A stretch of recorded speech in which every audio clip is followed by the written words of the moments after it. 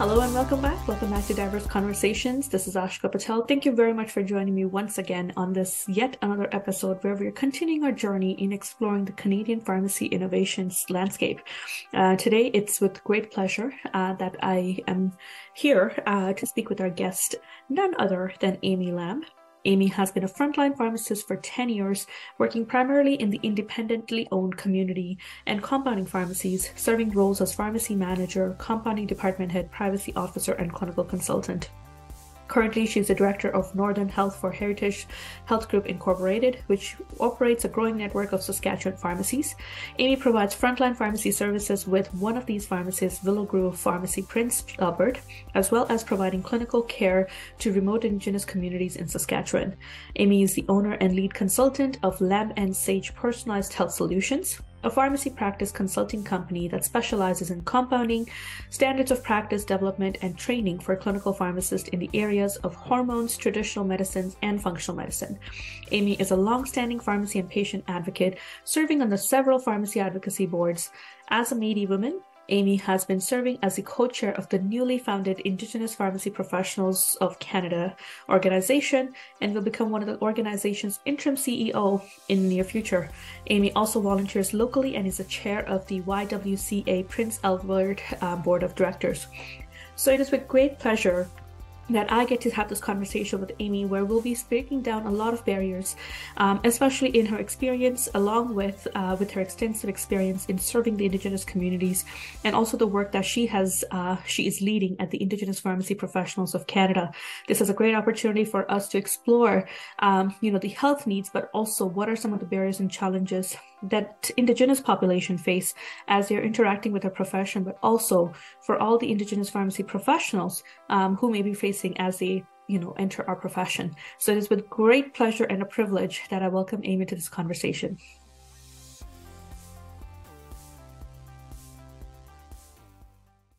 All right, so we have Amy joining us today. Thank you, Amy, for making the time to be here with us and have this incredibly important conversation, where we will talk about the innovations that you have already, created, but also there are some innovative work that you're currently engaging in right now, and I would love to hear from that, from your thoughts on that as well. But before that, I just wanted to say thank you so much for making the time around the holidays. We are doing this, and I really appreciate that.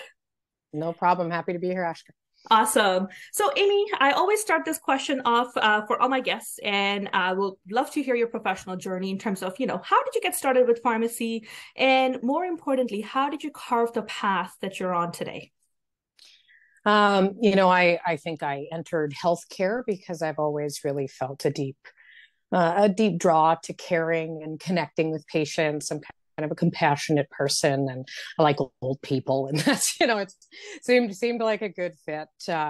But ultimately, I think that the path that I ended on after being a pharmacist and entering my career was really probably catalyzed by my personal health to start. I always say that it's like I started off my pharmacy career with my chronic illness being at its absolute worst. And I think that's often a factor that lots of pharmacists that are coming into practice are dealing with. Universities, a lot of pressure. I feel terrible for these poor kids that have gone through, the blend of, virtual learning and everything that's gone on during the pandemic.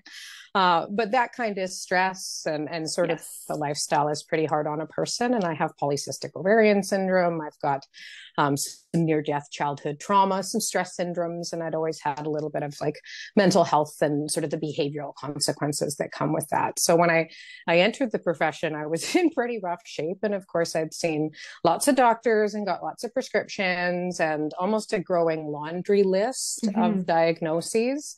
And you do start to get the impression, even as somebody who's very trusting in the education that you received, you're like, I feel like we're kind of not dealing with the underlying current here. And so I don't know why I was privileged enough to end up on the pathway that I am, but I just ended up in a pharmacy eventually that had a very, it was a compounding pharmacy. It was a little bit more maybe natural focused, but it had a hormonal expert, and I have a hormonal condition. So you can imagine just how valuable that was. Yes. And it, in getting, sort of a boost in my health, in having a better understanding of some of the environmental factors that Mm-hmm. impact hormonal stuff, it really came down to me recognizing that there is so much more by way of our comprehensive management of health that we could really dive into. And I just saw that pharmacists were obviously the right people to do so. We're kind of in a retail setting. Like Yes. before I was a pharmacist, I, worked at a sports store selling skis and stuff. Wow. I kind of, I kind of get how you build a relationship and how you Yes. get to know somebody, and you learn what matters to them from hearing their story. And so I've constantly sought out opportunities, Mm. made sacrifices, took some risks, ultimately, just so that I could continue to practice in that way. And I think that ultimately, because I started off with the worst health I could have been, my personal and professional development have gone like super duper hand in hand. I've sometimes let the professional learnings Mm. really catalyze, like, oh, this is really what I should be doing to get myself healthier, to get my perception changed, or to find peace or rest or whatever. And then personally, it's made me realize that, geez, there are some pretty unsafe spaces in pharmacy. Yes. And I need to protect myself. Mm-hmm. And if I don't necessarily think that I'm being able to share my knowledge or my experience with my patients, then I Right. needed to find other ways to do that too. And so I've been in compounding pharmacies, always kind of leaning towards the independence, because I love being able to have a very candid and authentic Mm-hmm. conversation with the owner, somebody that takes me on as sort of this staff clinical hormone expert pharmacist, to be like, okay, like here's Amy's barriers, because I'm a really, really good pharmacist Right. until I'm under a ton of stress or I'm in a toxic environment. And then, I just go into survival mode just like everybody else. And I'm Yes. not as sharp, I'm not as nice, and so I really fight for that. And that's where, I started doing private practice consulting. You realize that you need to have a really, really strong foundation to Yes. be able to offer something that's of that caliber. So Mm-hmm. I did my scholar phase where I let, between PCCA and the American Academy of Anti-Aging Medicine and eventually the Institute for Functional Medicine, dump something like 600 accredited hours of just like Wow. obsessive hormone training into me. A little personally motivated, right? Like I Yes. certainly got a good sense of what I needed to do for myself, for my Mm-hmm. family, for my community, and my patients, of course. And so after that, it was a blend of something that, I could kind of negotiate with employers. I didn't open my own consulting group until actually my first maternity leave. I'm just about to go on my second here, but Congratulations. I didn't open, a business about it Yes. until I was really operating kind of from a space where I was at home and on my own, because Right. there's always, when you're really truly talking to somebody about comprehensive health strategies, for those that have financial limitations, we really focus on what's free and dietary stuff and Yes. lifestyle stuff and community supports. And for those who can't afford it and kind of want an easy button, and those A-type women that just want to feel better right now, and they don't care how much money it's going to cost, Yes. there is a really sustainable model behind these kind of comprehensive health things. And so, yeah, I wear a lot of hats. You definitely do. and and so I did get invited to be a part of a group of pharmacies or a network of pharmacies that have been opened in Saskatchewan. And I think, as I progressed in my personal and professional understanding of how to support people's health, I really did start to have a little bit of wrestling with the ethics of how do I take what I know and what I know is really helping people, and how am I going to make that more broadly accessible, more affordable and sustainable and motivating, you know, in the same way that I try to do that on a personal level with my clientele. And so, you know, being a part of an operator of a pharmacy network and kind of being honed in on one particular pharmacy, you know, when you make a safe workplace, that's how you can help your community. There's one. Absolutely. And you know, the other piece was recognizing that a lot of these foundations of health are already built in to the traditional culture and ancestry that is my own. And so empowering that back to the communities. And so I actually work as the director of Northern Health for our network. I've done a lot of visitation, spending a lot of time in remote Indigenous communities, because some of my pharmacy practice consulting is also for pharmacies, and I usually, you know, do some compounding consulting or whatever. I did get a sense of, you know, let's build operating procedures and tasks and tools that help in empowering communities that are struggling and don't have a whole lot of, you know, like health support or health systems and stuff. And so been doing a little bit of that too. And then ultimately, you just, when I'm at the end of, and I'll never be at the end of my personal, you know, personal development, but I do feel like I'm on the other side of what was illness and what was, you know, that loss and that hopelessness and that disparity that comes with chronic illness and, you know, everything else that comes along with it. And I just want to share that. I kind of want to share that recovery. I just feel so drawn to be a part of communities and a part of doing something really great. And I always did pharmacy advocacy stuff. I've been on the Pharmacy Association of Saskatchewan and the Association of Compounding Pharmacies, and I was on CAPC all through school and everything. But you know, it was time to support communities, and so I'm on my YWCA Prince Albert. I'm the chair of that board, and most recently IPPC. And so now, as of the start of December, and I know it seems like a really strange time to take on a new job, but hey, this is the cool thing about Indigenous communities, is that a woman who's about to give birth to a baby can also be the CEO of the Indigenous Pharmacy Professionals of Canada. So wow, here we are. Truly leading by example is what I would say. And you know, it's still a nod to understanding what my personal barriers and limitations are. Is, you know, I'm going to have a baby, but I'd rather be contributing to something that's so meaningful, and that organization's kind of captured my heart. And so I really think that that's how I'm going to spend my time at home instead of scrolling on the internet while I'm while I'm caring for a child. But you know, TBD. I also will see how life treats me here.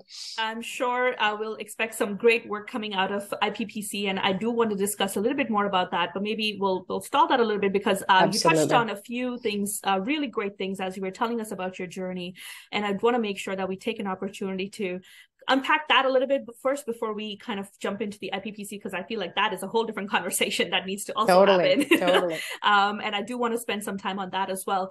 But when you talk about traditional medicine and you know, functional medicine and pharmacy, and I think you did kind of elaborate a little bit on this when you were talking about it, but how do you balance those three different types of medicine and their philosophies as you're trying to help your patients? Because I'm sure like there are some commonalities, but then there's also potential differences. Like how does that happen? Totally. And it becomes very, very patient led. You know, ultimately, and I always say that it's like the best evidenced prescription in the world is pretty useless if the patient refuses to take it. That's true. So I'm pretty non-judgmental.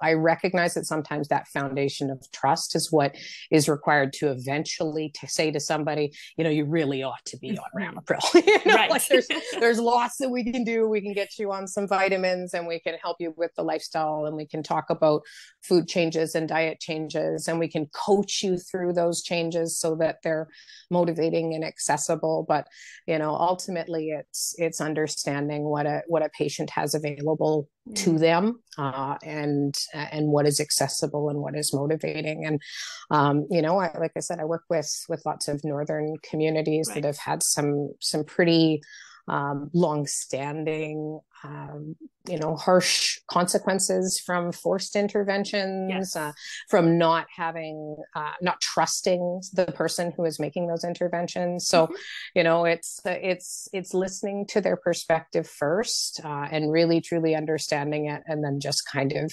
guiding them through there. And then you just triage the evidence and the safety and the preference, and it is a lot. I spend a long time with a person. I not only spend an hour with them, but we do 3 months of follow up. Just checking in to be like, is that working? Is it both effective? Like, are you tolerating it? Is it just completely impossible and you keep forgetting? How can I coach you to remember? Or are you just not doing that because you don't really want to, And so what can we do instead? And it was really empowering to be trained in functional medicine and in kind of lifestyle medicine, and start to understand all of those concepts, because I just feel like I have a really big toolkit. Yes. I have a lot of options, and I can say to somebody, well, if that doesn't work, I guess we'll try something else. Right. Because it's really truly about you. It's not me saying you have to do this or you're going to die, and hopefully we really found such a good relationship that by the time a conversation like that has to happen, they go, all right, okay. Yes, I'm trusting you. I'll super duper take that warfarin because I probably should. Yeah. And I'm like, oh, okay, great. And, I've got patients who, they are like strictly natural vegan patients who ended up getting, 2 bare metal stents. And it was just sort of the way it ended up going. And they have to be on warfarin. And they're like, this person tells me I can't have vegetables, but that's all I eat. So, you really kind of have to get down to, it's like, navigating that. It was the first time since probably, internships that I really did, weekly tracking of INRs with somebody, and, the 10% dose changes at the same time as navigating, dietary recommendations, looking at her lifestyle. It was like, recognizing that even, she had to speak at a funeral, she had to do a eulogy, and all of a sudden everything went way off the charts because she was under stress and she was eating funny. And, it's a fun challenge. And I really believe that, I may have gone a bit overboard, I think, in my own training. And maybe that's because it's like hormones are really weird and they are really complex. But I think all pharmacists can do this without any additional training. Like, we're all researchers, right? Yes. You can pretty much go, and somebody gives you a question and they give you a diagnosis you've never heard of before. Yes. It's like, never heard of that. Okay, cool. But you can look at it, and you can look at its antecedents, and you can look at, it's got elevations in interleukin-6. And what does that mean? And are there complementary or dietary interventions? Like, there are dietary interventions that lower interleukin-6. Absolutely. So you can say to somebody, hey, I know, we just kind of want to do a bunch of nice things for your health. And ultimately, like I said, it always comes down to these foundations where they're just eating a little cleaner, they're taking a little bit more rest, they're moving, they're drinking water, and it's good. Exactly. I mean, you have touched on some really, sometimes often forgotten elements of, how we provide healthcare, right? Which is putting the patient in the center of it, and having the patient dictate how their care should be provided, and taking their values and philosophy, but also at the same time building trust. And I think, the times we live in today, we know more than ever before how critical that trust is, to have some of the toughest conversations that we as healthcare providers have had to have during the entire course of the pandemic, even to today.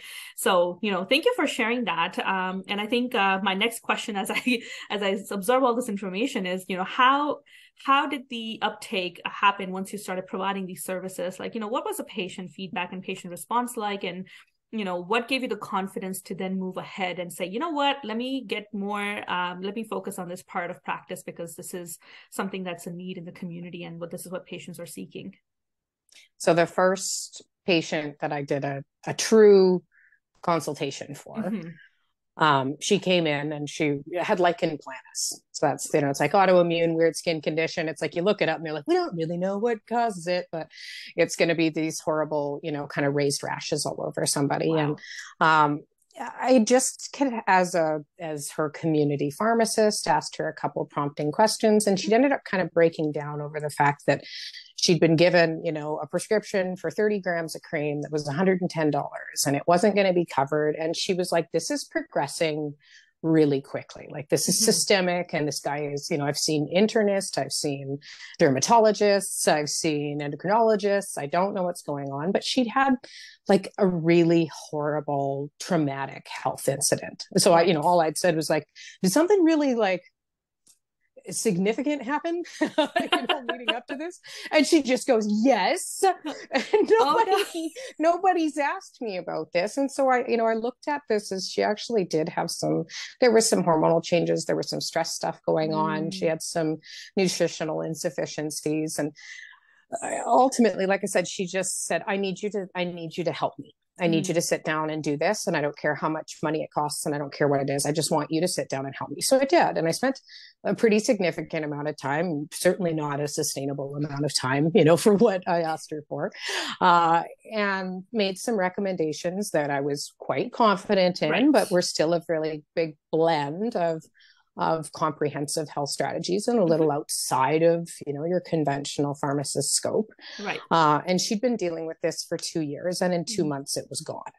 Wow. And so, so that's a little motivating in itself. And then I get a letter from SCPP, so the regulatory body here in Saskatchewan, which always gives you a little bit of heart palpitations. But, and it was actually just a forwarded letter that she had sent to the college, sort of saying that, like, this person changed my life. Like, you need to encourage pharmacists to be this, to find time to care for this, because it's like this, I saw specialists for 2 years. I took everything and nothing helped until somebody actually sat down and listened to me. And that was your pharmacist. And so, from that point forward, it's kind of been like that, where, the people that I see, I was really at first quite confident that I could help them, and that I had the time to help them. I had the time to research, that I felt competent and confident enough. And I had mentors that I could reach out to and things like that. But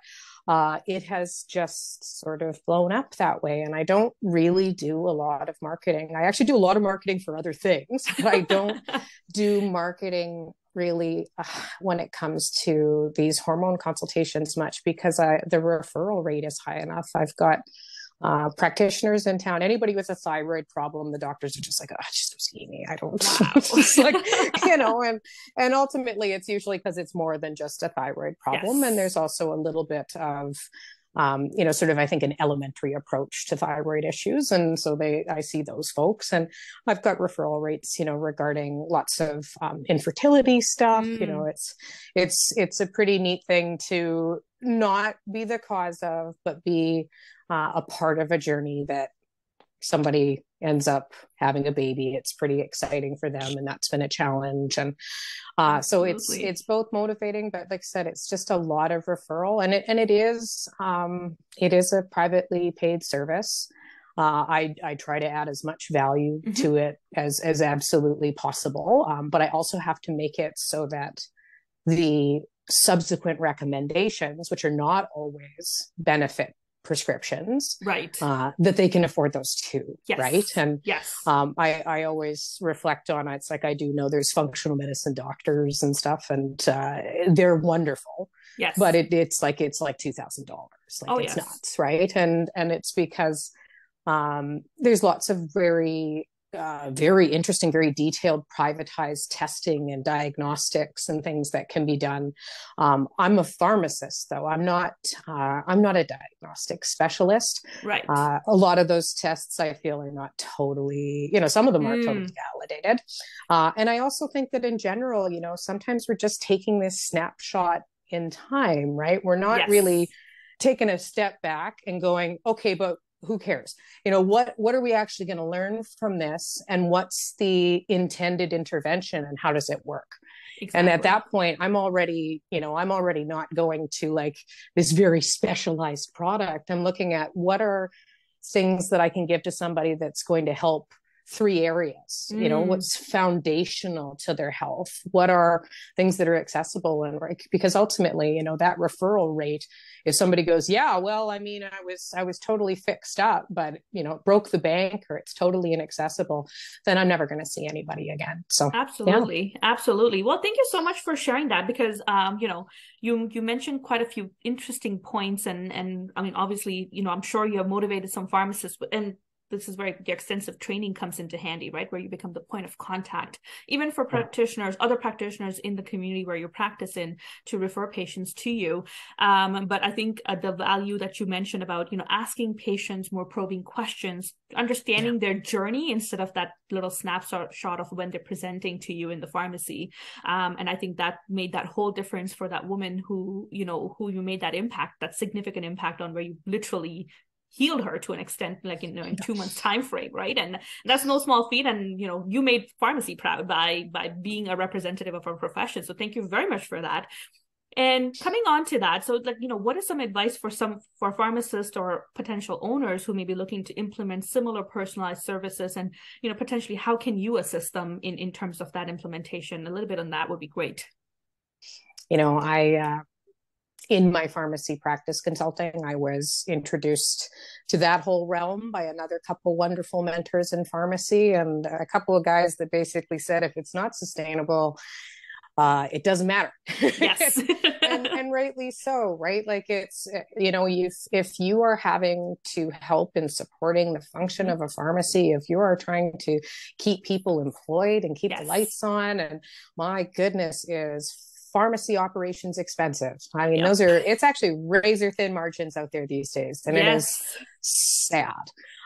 So Very. how are we going to do this, right? And it comes down to those sustainability models. I think it comes down to trial and error and trying to determine what people want. I always say it's like I offered free lecture series, so it's like people Wow. will pay money to come and see me individually, but if I'm like, let me teach you all about perimenopause, or let me Right. teach you about PCOS or stress dysfunction, or it's like how people have weight loss issues, right? Mm-hmm. And Mm-hmm. nobody shows up.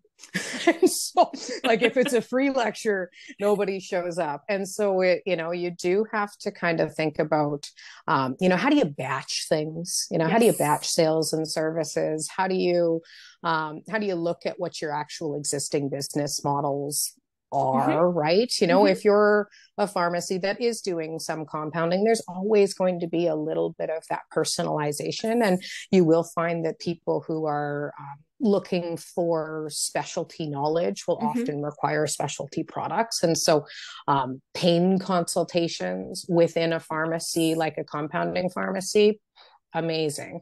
And here in this province, like the Workers' Compensation Board and Mm. the Saskatchewan, like it's SGI, it's like our, if you get in a car accident and you're Right. injured, they Okay. actually cover those Oh. usually privately paid pain compounds. And so, you can kind of do consultations that say, let's really truly help and track your pain. There may or may not be a fee associated with the time that we've developed here, Right. but for sure that hour that you spent with my pharmacist that costs X amount of dollars is usually made up in the first compounding fee. In Right. addition to, we also talked about, like, the patient came in and they're like, oh, curcumin. I keep reading about Mm. this curcumin. That's what I want. I want to take it. I want you to tell me if I can. And so it's like, you're like, okay, so yes, you can. But I've also determined a company where the product is validated, where Right. it's externally researched. It actually might be a little bit more expensive that way, but it for sure is going to have an efficacy that we can trust or track, and we'll do Right. follow up. So then, a little bit of batch sales that way. We do sales of DNA testing. Wow. There's lifestyle ones, there's pharmacogenetics. And so often patients that are dealing with like mental health, like Mm-hmm. I think if you offered mental health consultations, really, truly, like, hey, let me kind of coach you, let me support you. Oftentimes, and we had a physician come into our pharmacy to talk about or antidepressant Mm-hmm. prescribing for major depression. He was just like, I mean, we got to be doing that Yes. DMS for like every 10 days, you know? And then it's like, Wow. if they've got no improvement at all, you got to switch categories. Or if they've got 20-15% improvement in a couple of weeks, and we got to, crank the Mm-hmm. dose, like we've got to really watch these things. And so, if there's an opportunity to do, things that are very targeted, that's kind of the Mm-hmm. way to market it. And then you build around, okay, what does that look like for paired sales services, blah, blah, Right. blah. Can I give them an immunization while they're here? Does that Right. make sense? Stuff like that. Fair enough. And I think, again, I think it also goes back to what you mentioned earlier on, which was, finding that passion and that inner motive and drive to be associated with that cause so you can truly help your patients see the value, right? If they are actually paying for services Yeah. out of pocket, because it's only when they see the value in something that they will actually be willing to, continually follow you and trust you and the advice that you provide, similar to what you mentioned. Like free webinars may not take the uptake that you're looking Yeah, people for. people don't like free stuff, apparently. Right, because it's free, Yeah, it's valuable, but yeah, again, not seeing the value because yeah. there's no value to be for me to, be there. And there's been lots of conversations about that, about how Exactly. free is not totally valued. And It's not. I think there's a piece I missed in empowering your employees. I know Yes. that it's like now that I've been involved in sort of the hiring process and building a team and stuff, it's like I actually intimidate people with questions like, hey, if you want to like take lead on a project or like totally develop something from the ground up, like you just let me know. And they're like, what? I don't want to do that. This is not And what I'm I'm like, used oh, to. okay. Like, I'm sorry. That's, it's like, that's the kind of offer that I'd be like, oh, good. Because that's Yes. exactly what I want. Right. But find those people, right? Yes. Find people Yes. and also understand, as I'm sure any business owner understands, that the first rendition usually fails and the second rendition usually fails. And you just kind of keep tweaking until you get to a space where you've made something that's sustainable. You've got a pharmacist or a clinician that's totally empowered. And, in any way, shape, or form that people can encourage and support and fund some of the continuing professional development. Yes. It is an investment that I think even if your staff don't stay long term, it just catalyzes the whole profession. You're doing a service to your community when you Absolutely. encourage the professional growth of your pharmacists and Absolutely. technicians and everybody, right? Agreed, agreed. And it's like the more knowledgeable your team is, the more comfortable they are with the services you Yeah. provide, the more uptake they'll be able to be better able to pitch those services to the right people when the Yeah. opportunity arises, right? Instead of if they're not prepared. Well, if you're never prepared, you're never going to propose, right? So Yeah, exactly. but thank you so much, Amy. And I know, as I wrap up this conversation on your personalized services, I know that, we'll share your LinkedIn and your social media profiles along with this conversation. So if anybody is interested in reaching out to you and, availing your services and expertise, I would encourage you to do so. Amy has been, wonderfully innovative. I still remember the first conversation I heard that you had provided, which was the Pharmacy U presentation around this very own, hormone compounding, and you had really inspired me to, just have a peek at that. Even though I did not necessarily pursue it, it intrigued me, and I commend those kind of speakers because it's very hard to find that motivation and that passionate speaker. So thank you very much for sharing your knowledge through this platform as well, because I'm sure somebody might be very interested in pursuing this forward, and you might just be the person Yeah. they may be reaching out to. And if I gotta make a plug at this time, Yes, go ahead. I will. But technically, my company offers pharmacy, consulting packages for compounding Right. and stuff like that. Obviously, NAPRIT was like that was probably the right time to make a compounding support program. But Yes. I realized that sometimes these conferences and these conference series and stuff, they're not really accessible. Mm. And that's where I actually really prefer more of in the same manner that I do my consulting with patients. I like to do that with individual pharmacists. So it's like if you do have an interest in women's health, or you do have an interest in functional medicine, like I do offer training calls where it's like, let's just like talk candidly about this, and really kind of empower, like here's the nitty gritty of all of my learnings, Right. make sure you've got the consent forms, communications with physicians that are complicated, just that really, it's a very pharmacy use style conversation, right? Where it's a little bit more, instead of saying, here's all the physiology and here's Right. all the references and the resources, because you will have to just develop those over time.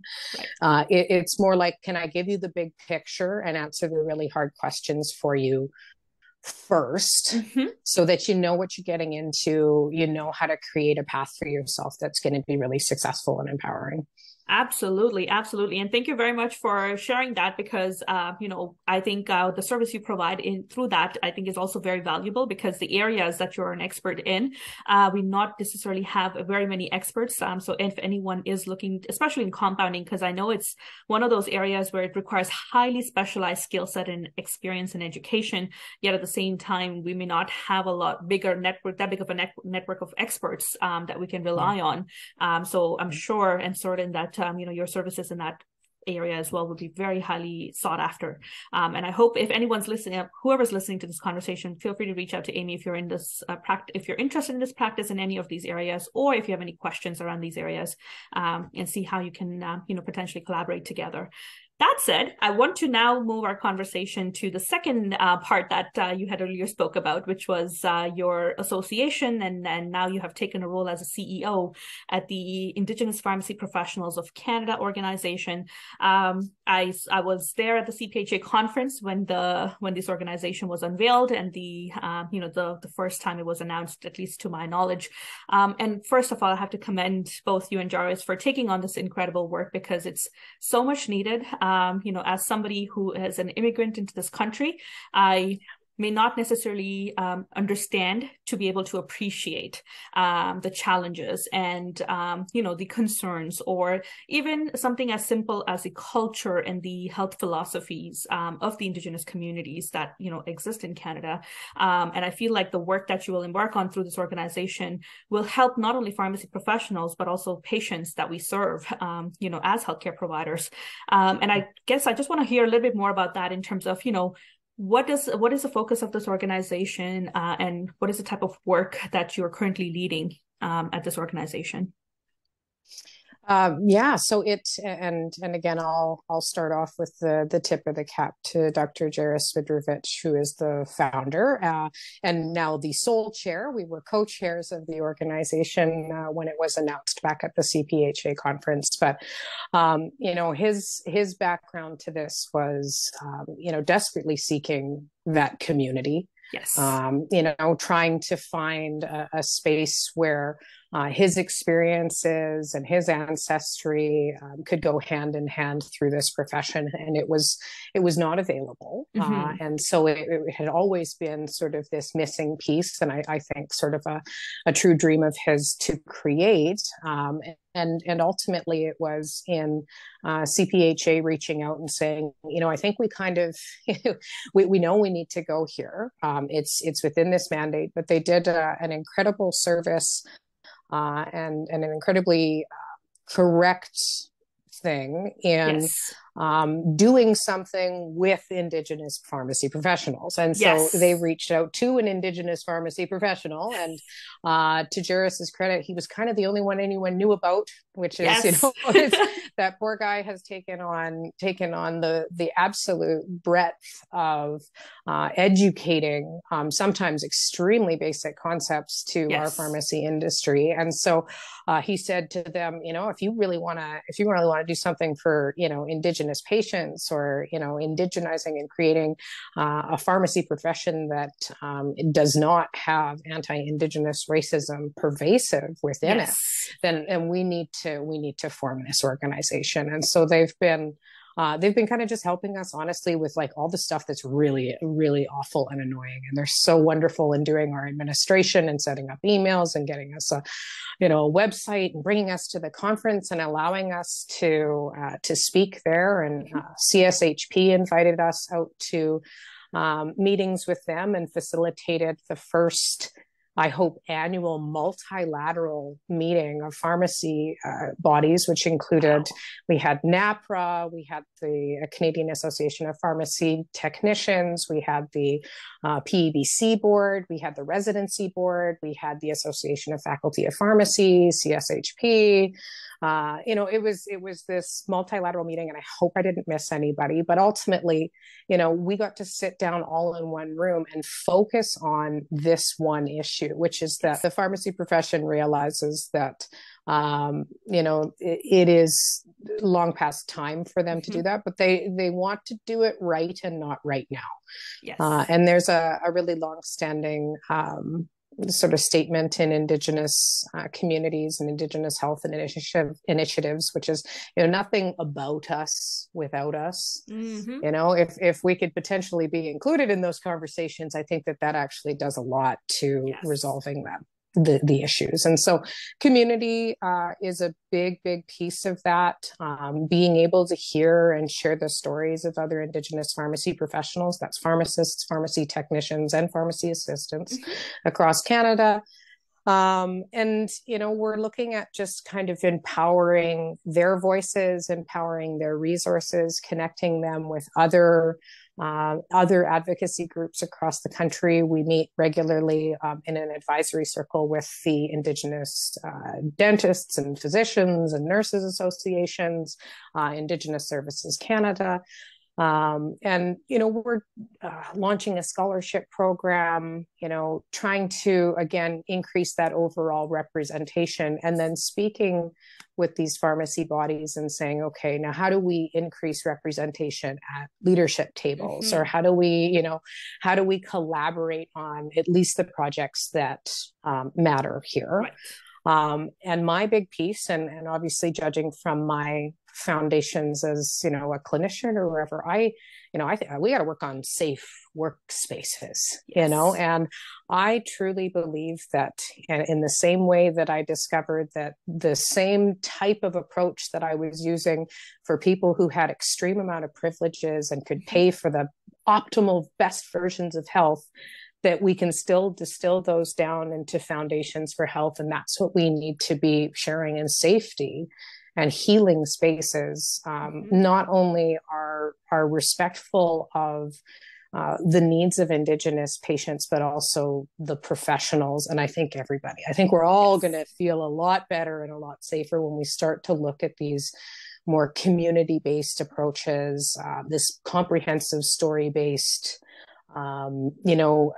increasing sort of a little bit of access to some of that vulnerability within ourselves and in our communities. And it's been a organization that has absolutely captured my heart, because you sit in lots of Zoom meetings these days, and then some of them are pretty, they are what they are. But it is such a circle of a family of people, and it is that authenticity just emanates through those conversations, and there is vulnerability, and we are empowered, and we are strengthened in hearing each other's stories and each other's visions for health. And we can hold each other up through the challenges, because there's lots. Absolutely. And thank you so much once again to both you and Joris, for leading this work, because I know there's a lot to be done, and I'm sure there's just like myself, there's other members of the profession who may also be interested in kind of understanding how can we contribute to this work, and what can we do to help support this mandate or this mission that you are out to achieve, and would love to support you in any way, shape, or form we can. And so if you could share a little bit about that would be great to for our listeners who are interested in joining this movement. I think inviting that diversity, inviting any diversity is really important to any of your tables and any of your podcasts. Isn't this lovely? But ultimately, you need to make sure that representation is there, and sometimes that's hard. Like we've even had people say, "Hey, we don't even have enough pharmacists trying to be on our board, let alone how am I going to find an Indigenous pharmacist?" And blah blah blah. Well, it's like, well, maybe it isn't an Indigenous pharmacist. Maybe it has to be a community member, but you do public at large, targeted, do need to have kind of those discussions. And I'm always really, um, I'm always really encouraging of pharmacists to, I think, look at Indigenous health with the right lens. Yes. There's lots of really important statistics, and I've actually even been caught, in a moment where it's like I'm expressing the statistics of how, there's 4% of the population of women or people in Canada are Indigenous women, but that's 40% of who's in jail. But the reason why that is has to be explained over the statistics, because the inherent biases behind, oh, well, they're more diabetic and they have more addictions and they have more HIV and more of these just horrible consequences. It kind of plays into this misunderstanding and this bias. And ultimately the language that we need to choose is that it's like, these are incredibly strong people, but they have been horribly systemically harmed. Yes, unfortunately. And that systemic harm is putting a ton of pressure on healthcare. Mm-hmm. And that's why, often, there's even conversations, and I actually think that you, being an immigrant to Canada, I think you at least understand from a biopic status some of the experiences, right? Like, yes, you may have a much, much broader perspective than somebody who's been a longstanding Canadian as to the challenges that are faced by Indigenous communities. But ultimately, we just really need to start looking at this from a context of it is going to make in making safe spaces for Indigenous communities and addressing these inequities, we're all better served by it. Because I truly believe that it's like the indignities faced by our communities walk right through our front door. Healthcare providers and teachers and the policemen and everybody's experiencing it. So we have to both work from like a healthcare advocacy and as pharmacists, but some of the best work that I've done to help my patients, my Indigenous patients, is actually volunteering for nonprofit organizations that serve vulnerable populations. And I think that that's both an experience that pharmacists across jurisdictions could really delve into. But it really helps in supporting your client base. But it's avoiding those stigmas. It's recognizing the greater context of things. It's recognizing the importance, in lots of different policies, but certainly health policies in sometimes having to focus on what seems like, isn't that just one group of people? Like, like we have lots of crises going on. Why should we be focusing on one group of people? And I really do distill it down to, I think when we create better systems that address these incredible harms, that we're all going to, I think, we're going to see that all vulnerable people are going to do a whole heck of a lot better. And so, it's looking around and asking those questions. It's a lot of it's awareness and just, an appropriate lens for sure.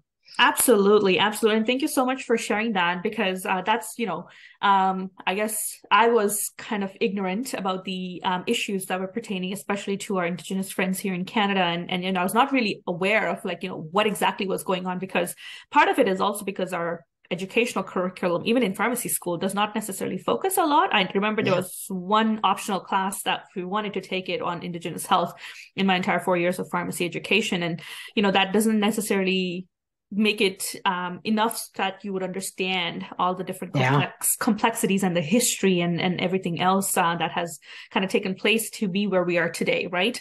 And with that in mind, I am always curious and always willing to learn in terms of, any resources that you wish to highlight which would help expand our understanding of Indigenous health philosophies as well as approaches to healthcare. And what is it that we can do as healthcare providers to create those safe spaces that you had mentioned about, in our own pharmacies or own workplaces, even, because workplace could be anywhere too, but we also need to create those safe places there too. It's it would be distilling it down, quite a bit, but there are the Truth and Reconciliation reconciliation, calls to action. Right. Those are actionable items that residential school survivors re-traumatize themselves to Wow. go over and decide, this is what we're asking of Canadians. And there are some that probably don't apply to all pharmacists or all Hmm. pharmacies or all individuals, but it is worth reviewing. And Okay. then Indigenous ways of knowing, and ultimately what the intention of IPPC will be is to start integrating that knowledge in a way that is safe, because again, Hmm. sometimes it's the interpretation of it. But if I was really to say to someone who is a practicing pharmacist, it's like, Right. what's the best thing that you could do for your Indigenous patients? It's listen. Okay. It's just listen without judgment, and give them the space and time, and actually go through some really uncomfortable situations and some really Mm. uncomfortable scenarios, because ultimately, you might go through a moment where someone is going to accuse you of racially profiling them, accuse you of systemically harming them, and ultimately, I've had to navigate those myself. I'm a fairly white presenting Métis woman, really well intentioned, but you know what? Sometimes NIHB seems pretty racist, and sometimes pharmacy policies seem kind of prejudiced, and Mm. we just have to literally sit there and sometimes accept it, and allow somebody to express their frustrations. And then ultimately, when somebody's coming in and they're getting prescriptions or they're getting health advice, ask them what did you go in there for? Just do that really a little bit better depth patient care, where you're actually hearing about what motivates that Mm. person, what their limitations are, right? I've got a colleague who uses the example too, where she was just like, you get somebody on the perfect, you could design them the perfect diabetic insulin regimen, and then they tell you they're homeless. So it's like, where are they going to Yes. store it? Like, have we asked actually the pertinent questions, or did we just ask about their drug and disease related factors, when Yes. it is the true understanding of anybody who's done any study into trauma informed practice and culturally appropriate practice, that it's the environment in Yes. which that person and that community is existing. And this is where it's the advocacy piece. So before being invited on to be co-chair of IPPC, I was traveling out to remote Indigenous communities and going, Hmm. oh my gosh, this is a nightmare. And it's a nightmare because we've actually got regulations that make it Hmm. a total nightmare. And then there are some Yes. just total physical barriers. And it is truly and honestly incredible health inequity. Hmm. We're trying to talk to patients, and again, stigmatizing, well, you have a higher risk of diabetes. Well, Yes. if I lived in a community that only had a gas station, and that was the only thing that was accessible to me for 45 minutes without a vehicle, and I don't have equitable access to employment to get myself a vehicle to go and get some lettuce, then I'm probably Exactly. going to eat a chocolate bar for lunch, and Exactly. that's, I just, there's been times where I'm like, of Mm. course there's diabetes here. And of course it's really difficult to control. And then you factor in how, like we all experience that hangry moment after a Yes, major stressful incident, right? we Well, do. imagine chronic, intergenerational, racial, and systemic stressors all day Mm. long. And then, Indigenous people are deeply connected to each other. And so there is just lateral experiential going on all the time. Right. There was a little boy that was lost in one of the communities that I went to, and he was eventually found, he fell into a river. It was horrible. But for Oh. months, that entire community was in absolute disarray and chaos and grieving. And I mean, at that point, managing their medications is It's pretty not a pretty much priority. an afterthought. It's like, put on your muck boots and go help them try Yes, and find this kid. exactly. Exactly. There is a greater context to understanding that these are completely different environments, totally systemically Hmm. imposed, and the lack of control is devastating. Right. And we have to find as many ways to empower that as possible. So, bringing out, I've got a virtual doc in a box, bring that out, and max level of that pharmacist led kind of health clinic. I've been doing Yes. that for a long time. As much as I can prescribe here, I'll try and get a hold of your doctor. We'll do all of that thing. We're going to try to come up with systems where we're providing as much communication to you as possible. We Hmm. hired in technicians or assistants from the communities that we serve, ideally finding somebody that speaks Cree or Dene or what, if you're really truly working with the community, then Yes. you should include one of their family members, Absolutely. include somebody who can all of a sudden create a pharmacy space that feels a little bit more like home, because now Hmm. it's safe. Now it's a place that they trust, and now it's starting to navigate a real true path of being able to collaborate on healing together. Got it. Thank you very much, Amy, for sharing that because, definitely I think a lot of food for thought and afterthought as well in terms of for an opportunity for us to reflect as individuals to see, how there's a lot of work that needs to be done. And I think as many hands as we can have on deck to address a Yeah. lot of these inequities. There's never going to be enough hands. And I think we should all play our parts in doing what we can in our capacity in any way, shape, or form. And, I'd be happy to help in any way I can to at least help promote this vision, but also, and how can I contribute back to this organization to help support this work?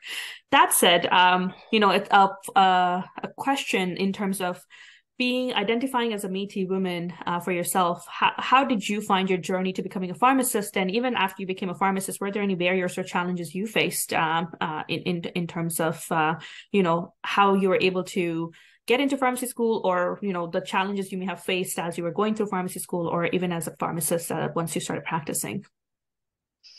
You know, um, I think for lack of a better term, like assimilated for a very long time, Mm, and I have the inherent privileges to be able to do that. And I've had right. lots of, health consequences that I think are fairly inequitable and trauma Hmm. based and blah blah blah. But it was not feeling that there was a space for my authenticity, Right. for my depths. Mm, That has been really hard. I find that the pharmacy profession is very rigid, and it can be incredibly stifling. Like I honest to goodness, if I get put in creative roles, like I just start to suffocate because right. there's almost like a fear, a fear of what I'm bringing, because it's very, that connection and that depth and that authenticity and that vulnerability is so important to my healing and to my Hmm. connectivity with my communities. And I ultimately, if I'm somebody who's influenced by my environment, like I said, my professional journey has had to really think about, ooh, this place feels a little dangerous.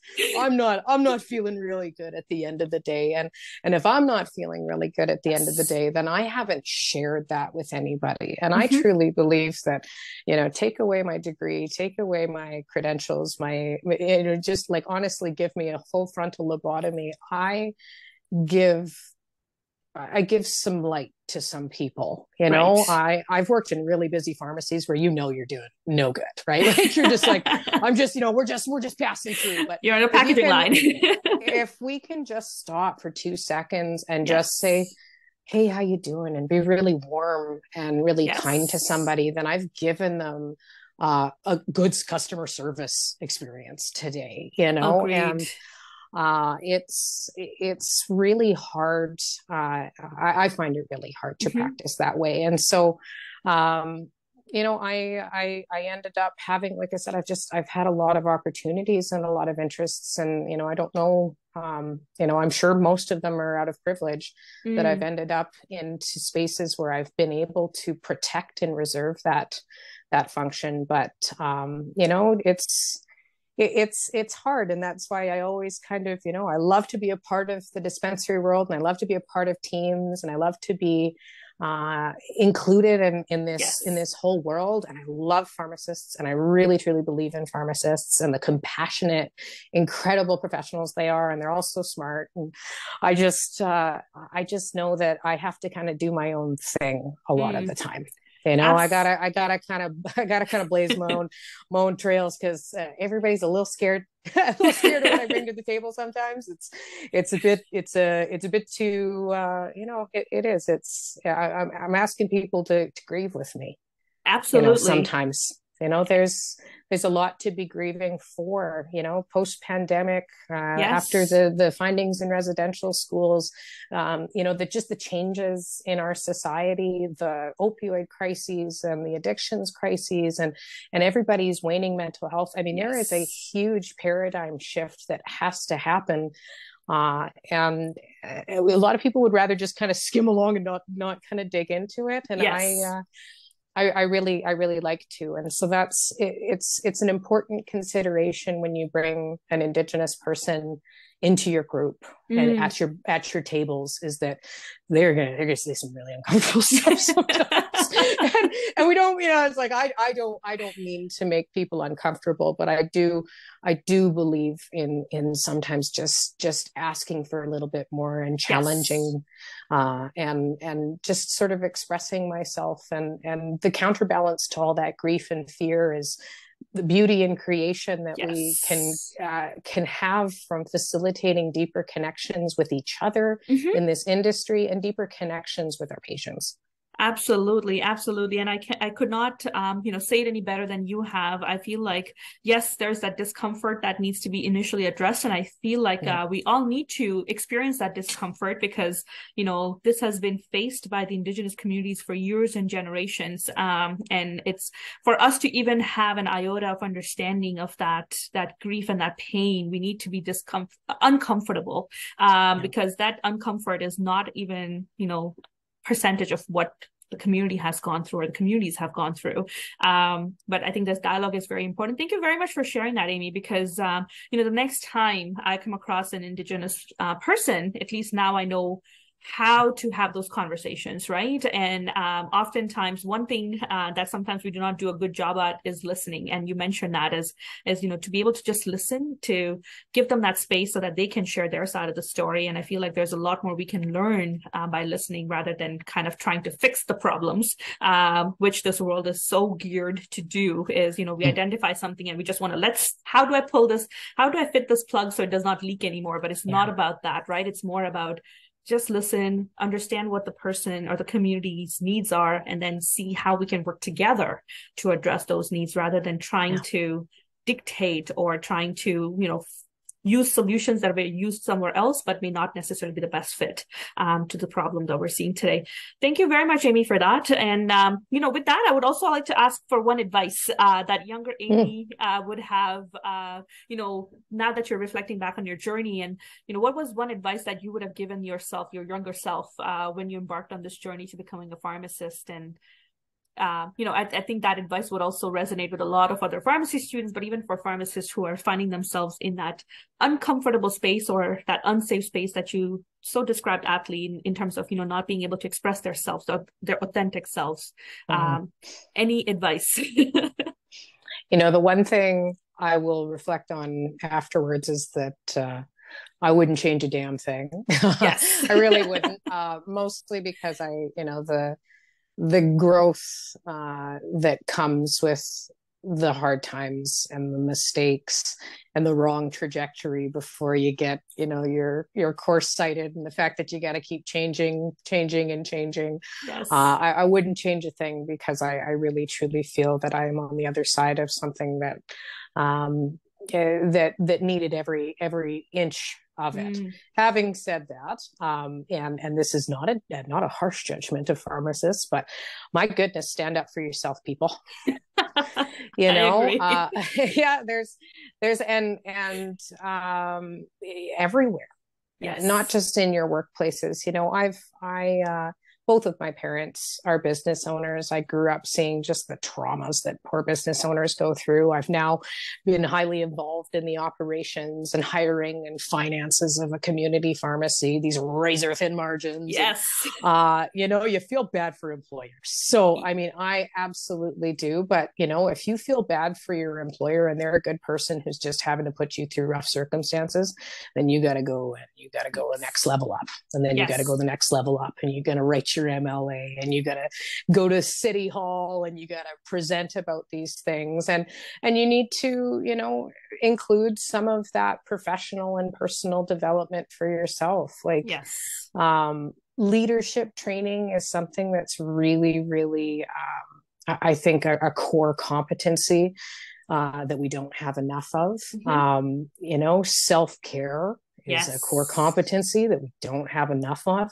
And if we took the time, even as an industry, or if somebody allowed us or somehow, made it sustainable for us to have personal and professional development time so that we can become more effective team members, effective leaders, efficient workers, more caring and compassionate professionals, so that we can deal with some of those demons that happen when we go back home after a stressful day, as opposed to, just carrying forward resentments and stuff because life and pharmacy is hard.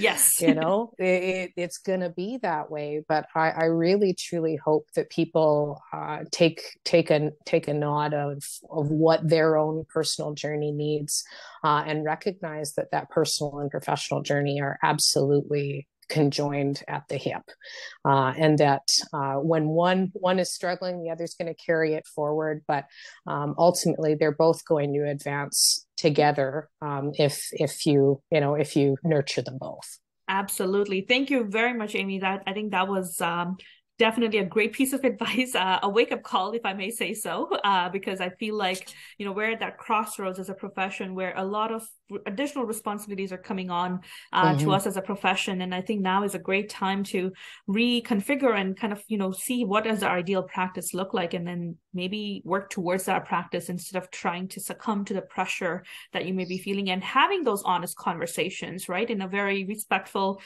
way. And establishing those conversations, I think, is key to making sure that we're able to work with employers that we see a common vision or a goal with. And, I commend you to be one of those leaders who actually provide such opportunities to your team members. And I encourage all other employers who are out there listening, make sure that you involve your staff, your frontline, into those decisions, because they are the ones who are directly impacted by them too, right?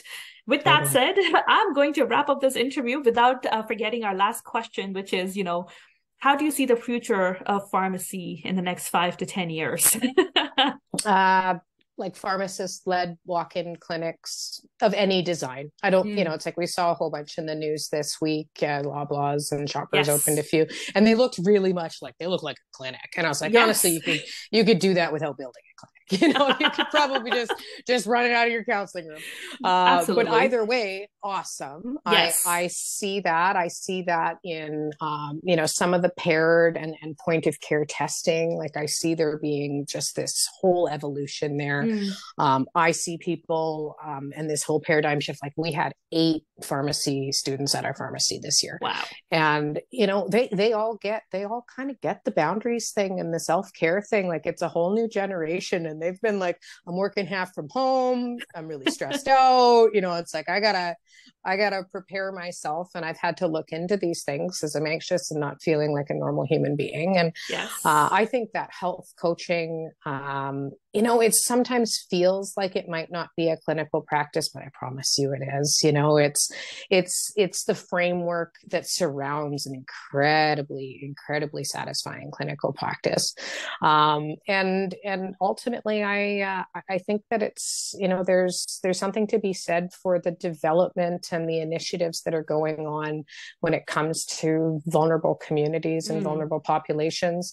I see collaborative health clinics clinics that are harm reduction. We've got Yes. fairy harm reduction in Saskatchewan here. So harm reduction clinics that I think that we can bring in those coaching and community things, the partnerships with nonprofit organizations and health authorities, and pharmacies, right? Mm-hmm. Because I mean, as part of all of these programming, there's dispensables. So instead of Yes. that being an expense to a program, why can't it just be a partnership with the pharmacy? Um, Exactly. Medi buses. I've got like a million ideas. And I just think, we need to bring compassionate and effective healthcare to the crisis centers, Yes. and we need to make it wrap around and safe and include a meal and a warm place to write a resume or something. Right.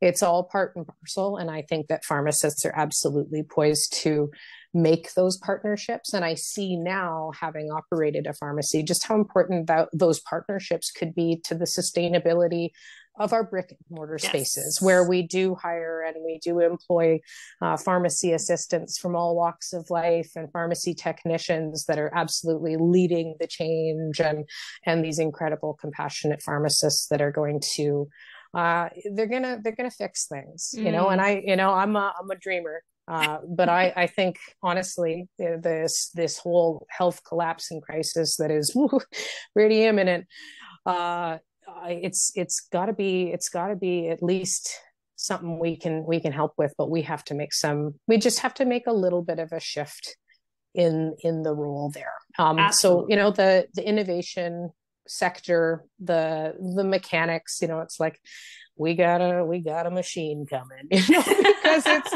ultimately it's going to just pack a whole bunch of stuff. But then really truly, that's not replacing somebody. Yes. That's replacing totally like mind-numbing redundant stuff Exactly. that that is that if you can make enough partnerships to invest in it, then wow, now we can actually go out to whatever community or whatever facility is getting just packed meds, Mm-hmm. and we get a chance to actually connect with them. Absolutely. Well, thank you very much for painting such an optimistic and a bright future for our profession. Similar to you, I'm like super excited in terms of, where we're heading. And as you rightly mentioned, I think there's a lot of work that needs to be done. Technology is a support in terms of a supportive equipment, but it's never going to replace us. And I feel like No. the challenges we have in front of us are way more that needs our human side more than it ever has required. And pharmacists are well equipped to deliver to those needs, and I really look forward to the amazing work you'll be leading at IPPC, but also at Lamb Sage, and also at your current role. I'm really looking forward to all the incredible work that will be coming out, and if there's ever anything that I can do, feel free to reach out at any point. And I encourage our audience to also check out and reach out to Amy in terms of, if you're interested in working with IPPC in any way, shape, or form, volunteering your time there, or in any other, if you have any questions for Amy, we'll be linking it down below. So please feel free to reach out through that. And with that, Amy, thank you very much for your time today and these amazing insights. It was a pleasure to have you here. Thanks. Thank Take you. care, my dear. Okay, take care. Bye. Bye-bye.